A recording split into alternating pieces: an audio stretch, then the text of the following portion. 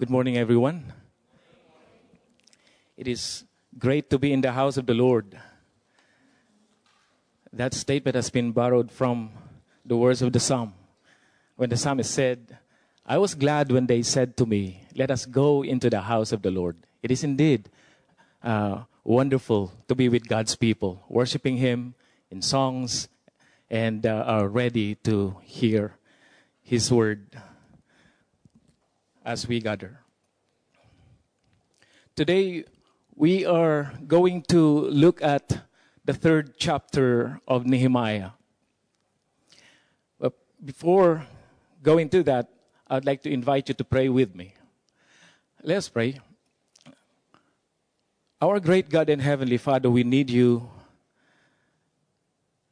to be with us, to grant us wisdom, to open our understanding, that we might be able to get your message today, the way you want it received by your people. May we have the joy, oh God, of listening to you and receiving your message. And it is our prayer that your church as a whole and ourselves as individual believers would truly respond and do as you said, as you command. This is our prayer in the mighty name of Jesus, our Lord. Amen.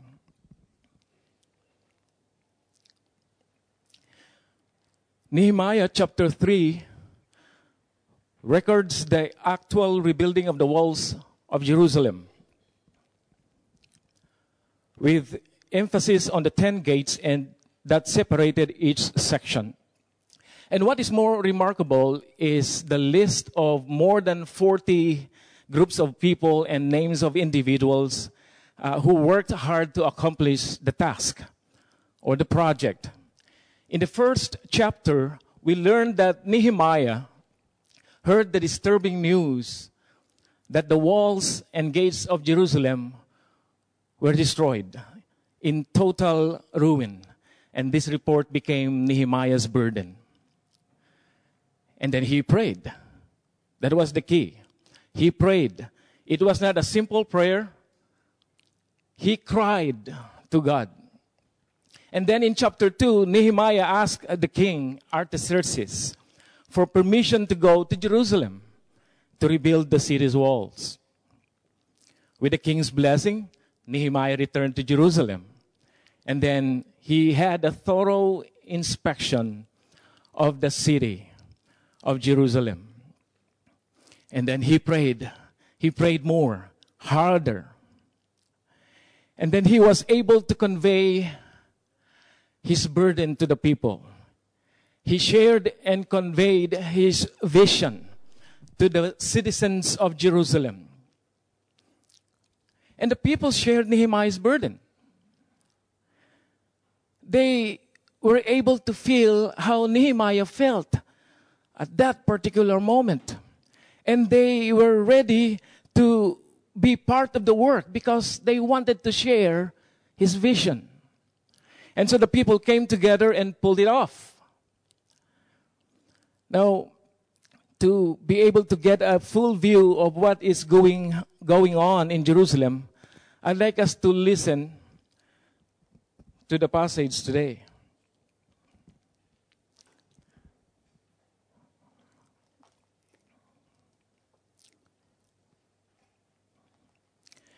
This is quite a long passage, but you'll find it interesting.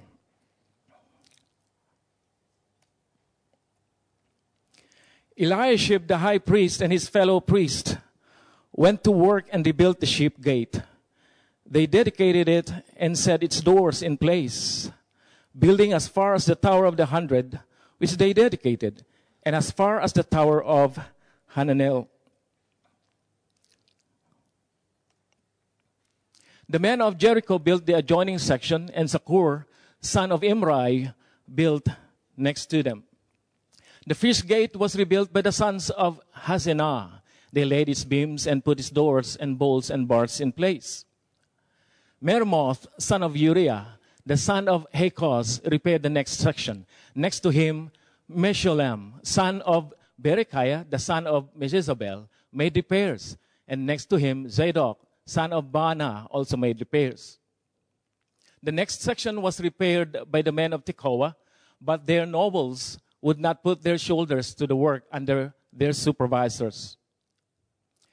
The Jeshanah gate was repaired by Joiada, son of Paseah, and Meshullam, son of Besodeah.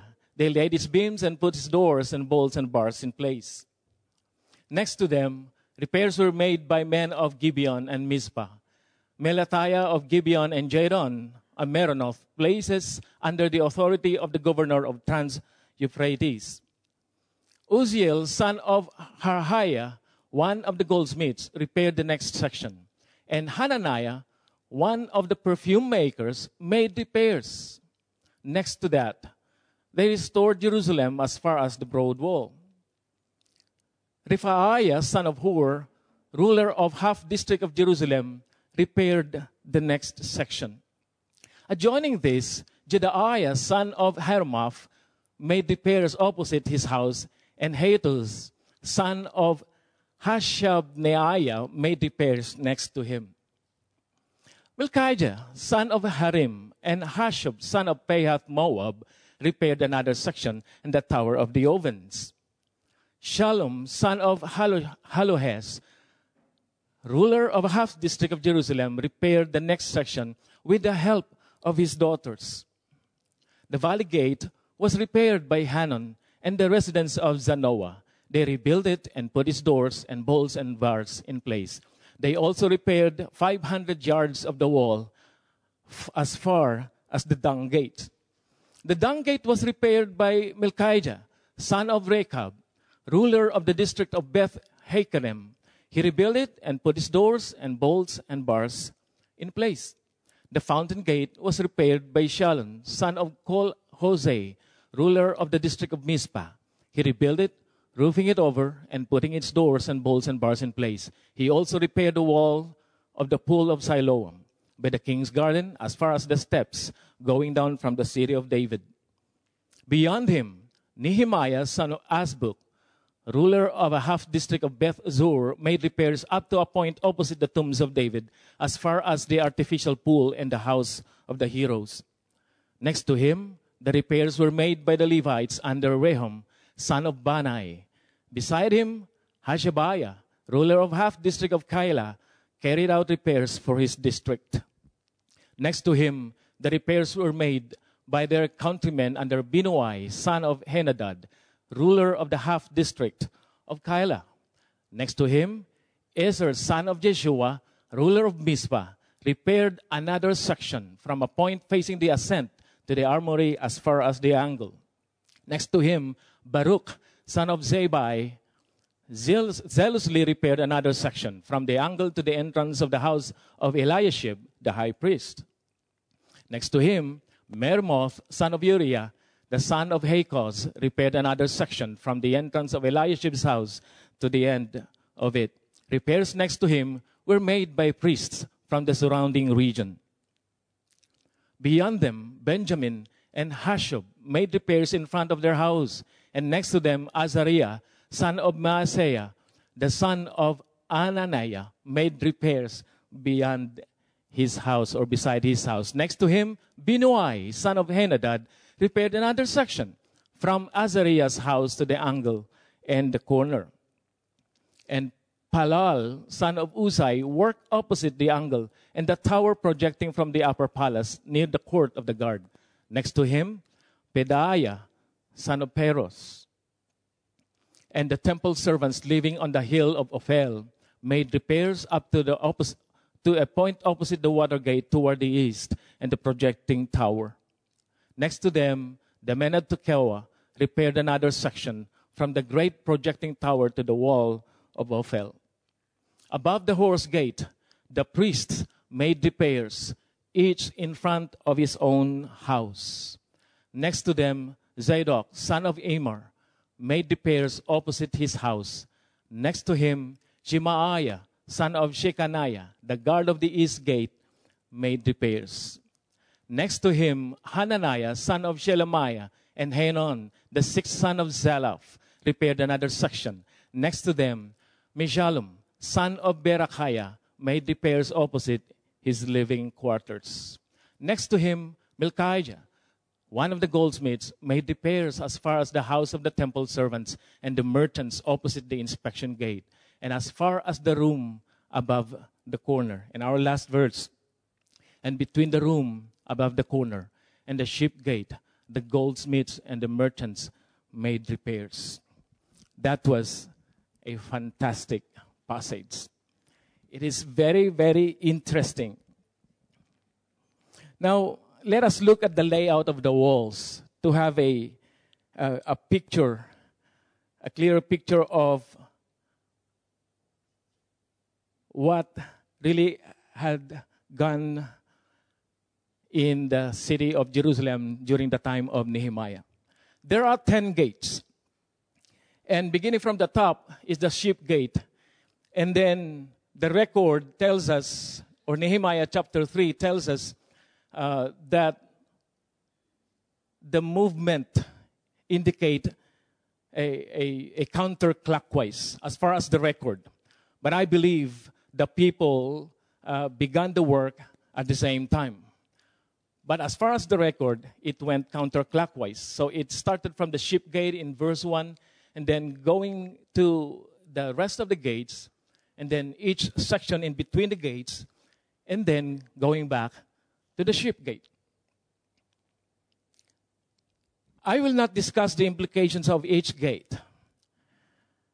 There is a meaning for each of them, and some implications. But that is not my focus today, because it will take us 6 hours or even more than 6 hours to do that, to study that. But there are other important points that I want to see from this chapter. I want us to see important matters.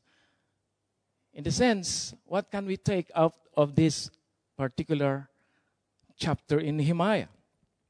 Looking at this passage, one very important aspect that we can see is that the whole process is a team effort.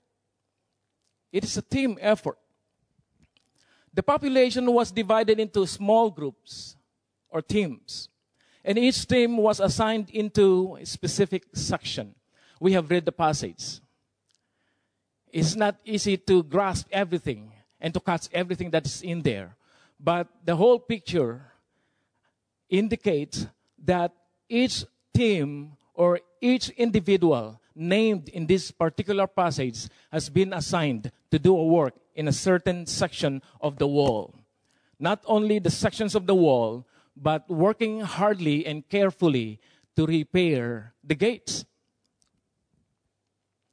And of all the people mentioned in this chapter, the high priest Eliashib and his fellow priests were on the top.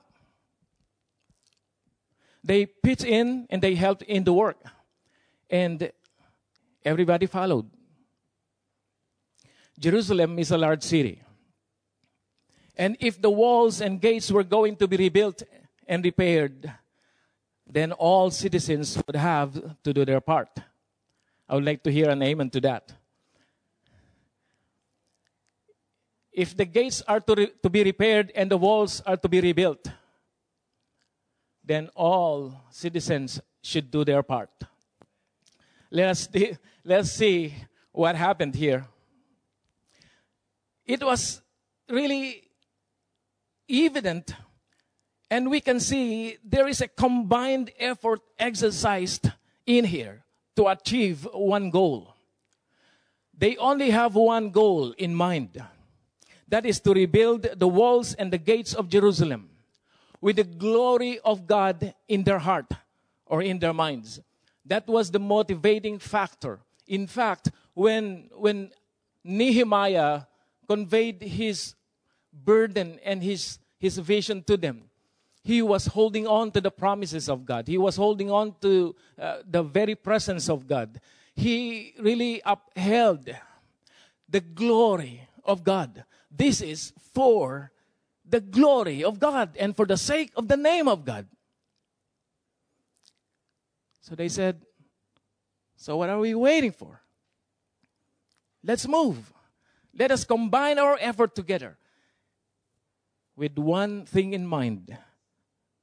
For the glory of God and for the sake of his name, let us rebuild the walls and the gates of Jerusalem. And then another thing that I have found, and we can see in here, is the work was voluntary. I really praise the Lord that Nehemiah chapter 3 did not tell us that someone got paid in the work. Nobody got paid in the work.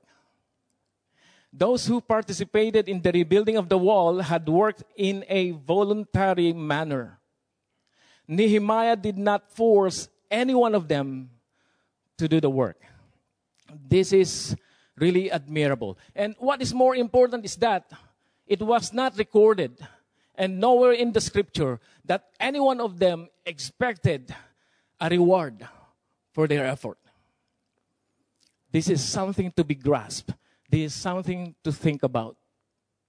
This is honorable. This is a noble thing. This is really admirable. God honors these kinds of hearts and attitudes of his workers in the field. If he blesses, he blesses. He gives, he provides. People in this particular passage trusted God and trusted the words that they received from the mouth of Nehemiah. You know, one of the best quotes that I have ever heard, and I really love this quote, is the one that General James Doolittle said. And I quote, "There is nothing stronger than the heart of a volunteer." Familiar? Doolittle was famous for leading the Tokyo Raid. This is history. America's first strike against Japan in World War II. You see, he was a colonel, but then he was promoted to become a general. And then before he died, he was a 4-star general and commander of the 8th, the 12th, and the 15th Air Forces of America. You see, from the mouth of this great man in history, we hear this. There's nothing stronger than the heart of a volunteer. Something for believers to think about. Because volunteers would put their full effort and their heart towards the work.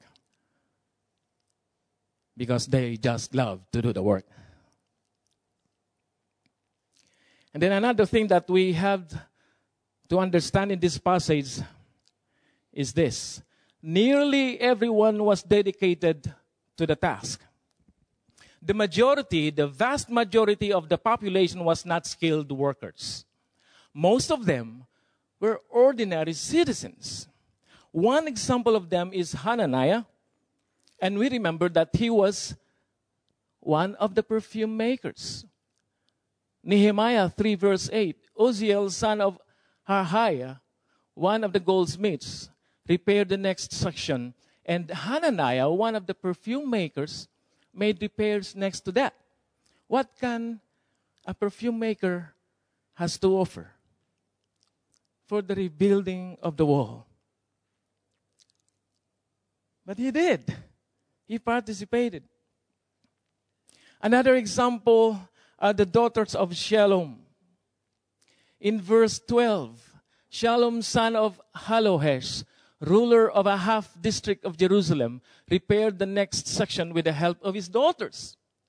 We are not told how many were his daughters or how old they were. We are just plainly informed that the leader, one of the rulers of the district of Jerusalem, of course, a ruler has many things to offer. He's got the voice, he's got the command, he's got the muscles. But what about the daughters?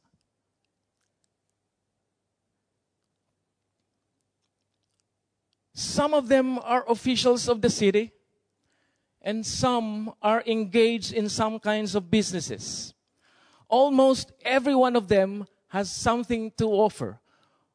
Why did I say that? That almost all of them. Why did I say that nearly all citizens was dedicated to the task?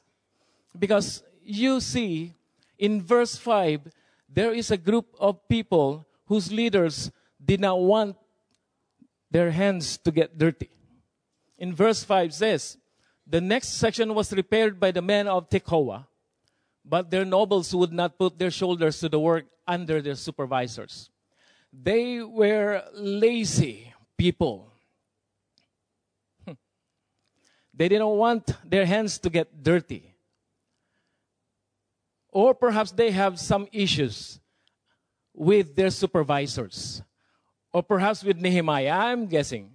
But that is not found in this passage. But the thing is, they did not want to participate in the work. And so, these men were the only ones who did not support the building project. But that did not matter at all. And as far as the passage is concerned, the issue about the lazy Tekoan leaders, I just assumed they were lazy, was completely insignificant. This issue was completely insignificant. In fact, it didn't affect the construction even a bit. In the preceding chapters, we will see that the walls were completed, half completed actually, in few days, in just more than a month. Perhaps Nehemiah and the citizens, the rest of the citizens of Jerusalem just ignored the leaders or the nobles of Tekoa. They just ignored them. There was no amount of encouragement that would move them to participate. There was no amount of, they were not thinking of paying them. It was not recorded here.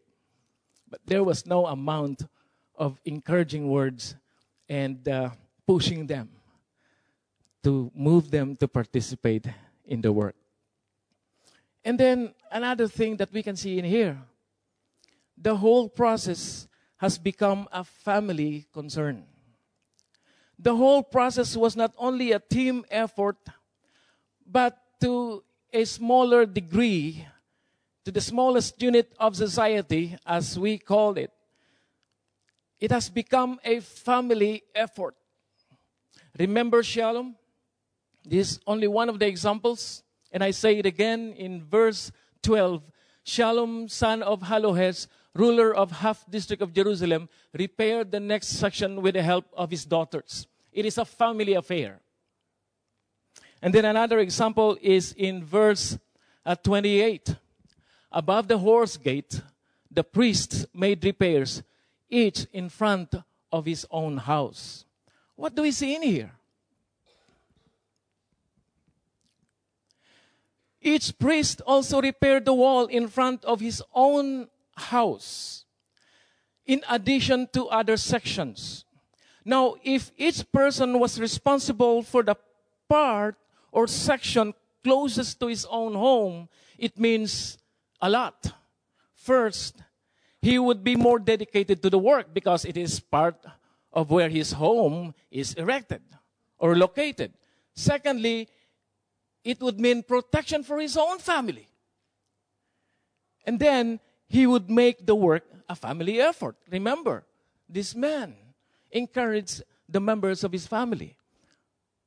Perhaps he was saying, or simply saying, well, we were not told by Nehemiah, but I want you, members of my family, to have a sense of ownership of the city. And since our city is large and we are vulnerable to attacks by the enemy, and we are here, right here, inside the city, we are at risk if we will not move. That is not to put guilt in the mind and in the heart of the family members. But they got the point. The name of God is at stake here. The glory of God is at stake. That was the point. And so, the whole family would exert their efforts together. They combined their effort together and then did what they could do to repair the walls near their homes. First, of course, they will be protected, and they've got the joy of doing that as a family. My dear friends, I see some parallels between this story and AIC. Parallels. And to say, when we look around, we can sense that there's a lot to do in the church.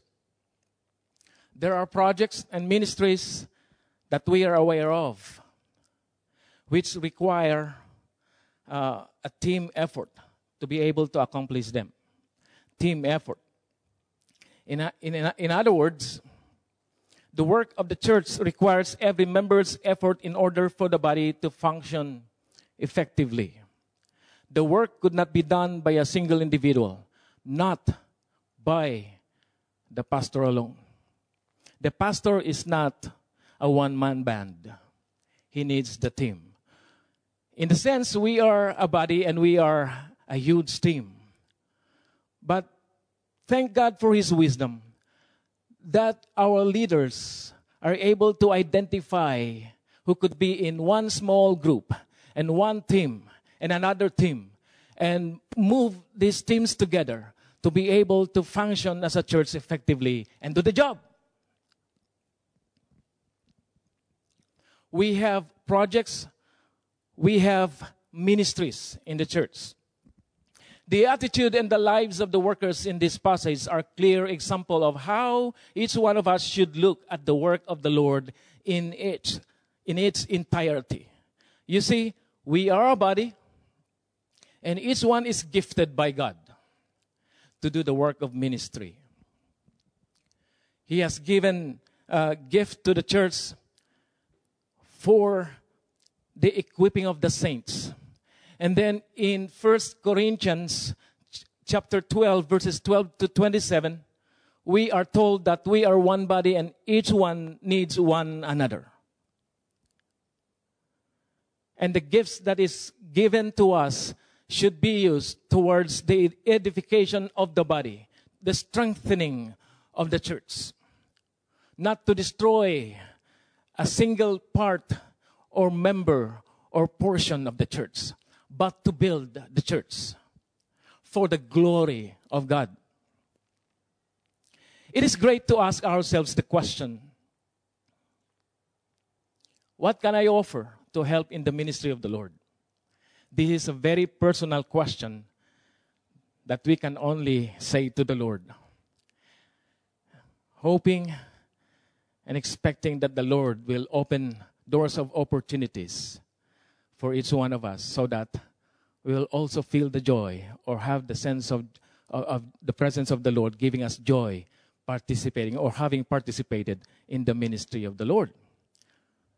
Or perhaps you are asking the Lord right now, or some people in the church, do I have a place to serve God?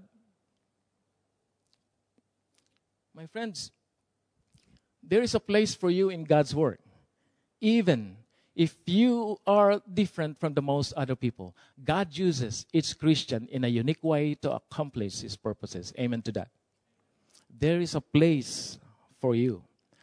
When we look at our AIC, there are ministry opportunities.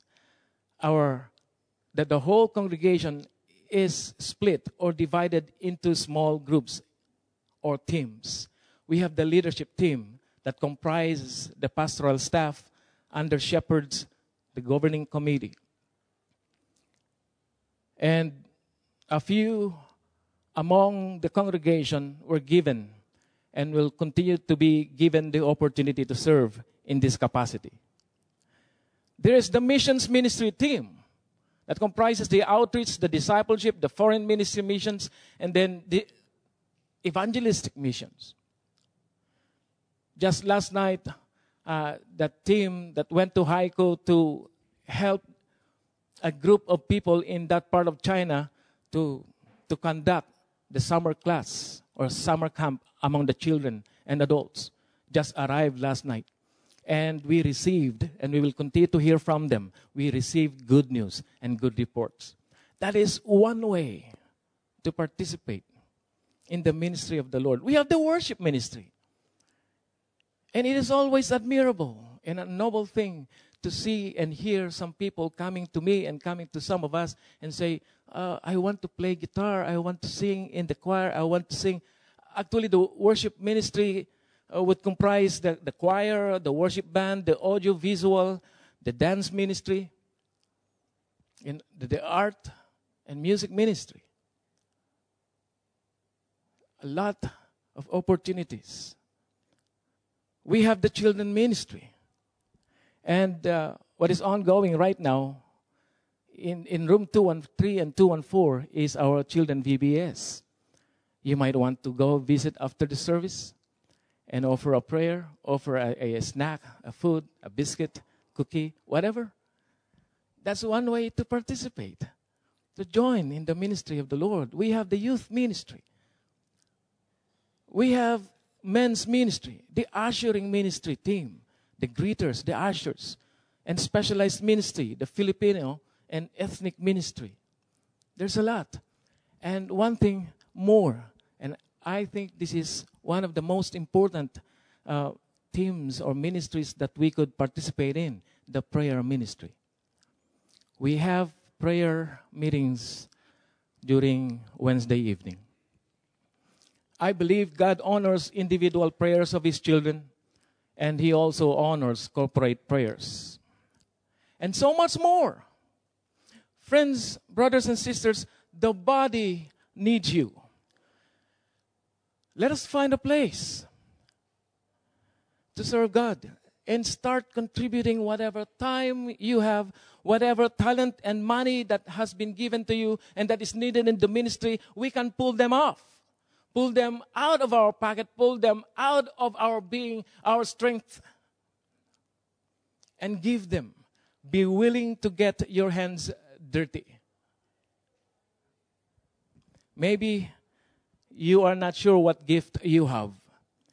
Let us dig deeper into the Word of God and discover the giftings that God is calling you to do with your life. Maybe you don't think you have anything to offer. Now, remember Hananiah, a perfume maker. And not only Hananiah, the daughters of one of the leaders of Jerusalem. You see, this perfume maker by trade, he was a perfume maker by trade, yet he was still willing to get in there, get his hands dirty, and help to do his part by repairing a certain section of the wall. Now, if a perfume maker can build a wall, then also can help in some way in the ministry of the Lord, can we do that? If the daughters of this certain leader of Jerusalem can help in the rebuilding of the wall, can we not do that? Of course, we can. And we have a lot in this church to go to look at. We will inquire. We'll ask the Lord. And then move ourselves. Haven't you noticed that this chapter records names of people who worked in the rebuilding of the wall? It is so amazing that Nehemiah recorded names. The chapter doesn't just say there were thousands and hundreds and thousands of people within the city of Jerusalem who made repairs to the wall. No, it did not tell that. It did not say that. It specifically names each person that made repairs and that has been recorded. What does it tell us? The Lord remembers you. The Lord remembers me. He even remembered the lazy nobles of Tekoa. I don't know what you are thinking right now, but the Lord remembers His children. Whatever we do, whatever we think, whatever we plan in our hearts, He knows and remembers. Our lives and actions are recorded by the Lord for our reward in the future, for rewards and reprimand, as the Scripture reveals to us. He records our actions, our work as His children, for the purpose of rewards and reprimands during His judgment time. Recompense, as you call it, and then reprimands. But here is one encouragement from Paul in 1 Corinthians 15:58. Therefore, my dear brothers, stand firm. Let nothing move you. Always give yourselves fully to the work of the Lord, because you know that your labor in the Lord is not in vain. My dear friends, whatever ministry you are involved in right now, there is no guarantee that everything will be a bed of roses, that everything will be fine, everything will be well. There will be challenges. People will come to you and criticize you, people within the congregation. But the thing is, God wants us to look at this passage and these encouragements as part of our own feeding today. Do not apply this truth with other people. Apply this to yourself so that when you are challenged, when your composure, when you are your stability is being challenged and you feel like fainting, remember, this is not for your own glory. This is for the glory of the Lord, but this is for your own benefit. You will be strengthened, you will be encouraged, you will become more loving, more understanding, and more humble in front of your fellow believers, members of the church, and above all, in front of our God. There are times that our stability is weakened because of challenges. But God wants us to have that rock-solid stability. That is always possible. God has made everything available, every help available for us to live godly lives, even fruitful lives. He wants us to bear fruit that will last. And that is the desire of the Lord. And we cannot do that by our own selves. He is the head of the church, and He wants His church to look at Him for wisdom, for strength, and for everything, every need that we help, that every help that we need to fulfill the task that He has for us. To put it, our labor is not in vain, even if no one else sees it. God sees what we do. So, don't lose heart. Don't lose heart in your work for the Lord, knowing that God is not unjust. He will not forget your work and the love you have shown Him as you have helped His people and continue to help them. That is a great assurance and strength for each one of us. He is an all-knowing God. He even knows what we are thinking right now. Before we say a word, He knows them already. That gives us the thought that before we say a word, we should go to Him and say, Lord, will this strengthen my brother? Will this glorify You? Will this help each one to be encouraged to do the work?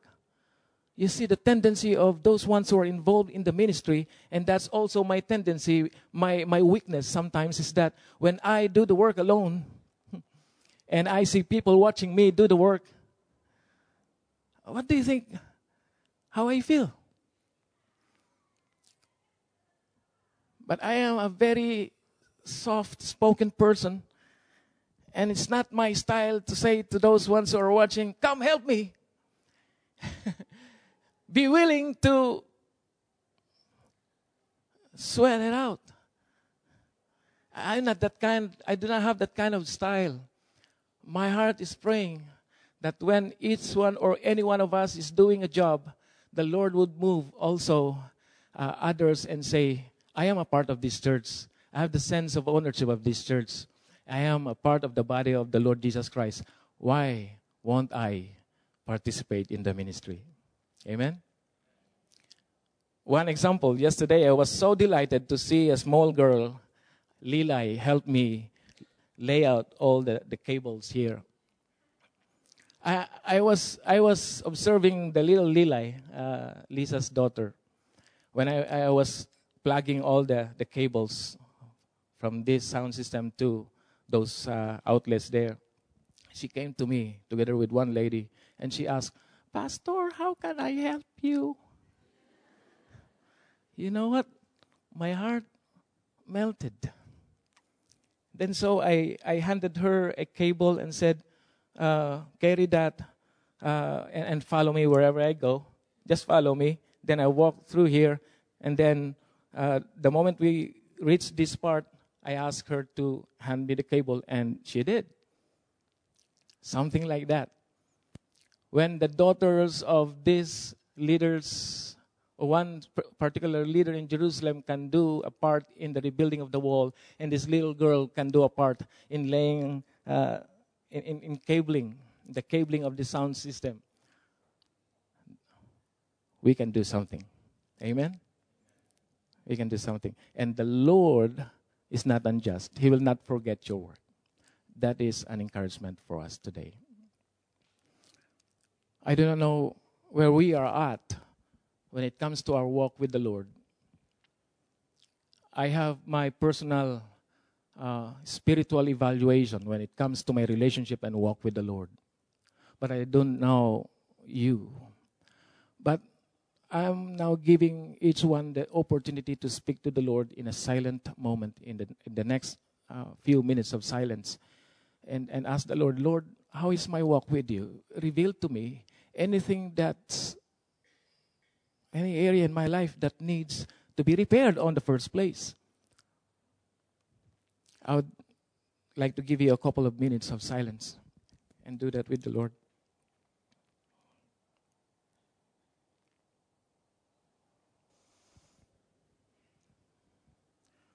Our holy God, hear the prayers of your people. You see their heart. You see our minds and our thoughts. What we plan to do, what we plan to say, and what we are thinking right now. Lord, help us to have your glory in mind whenever we do a thing or a work or a ministry in the church. This is all for you because we love you. You have called us to be part of this body, and that is a great privilege. And so we give you praise and we give you honor for considering us or for inviting us and making us part of your great ministry, the building of your kingdom, having your glory in mind as our sole motivation. In Jesus' name we pray. Amen.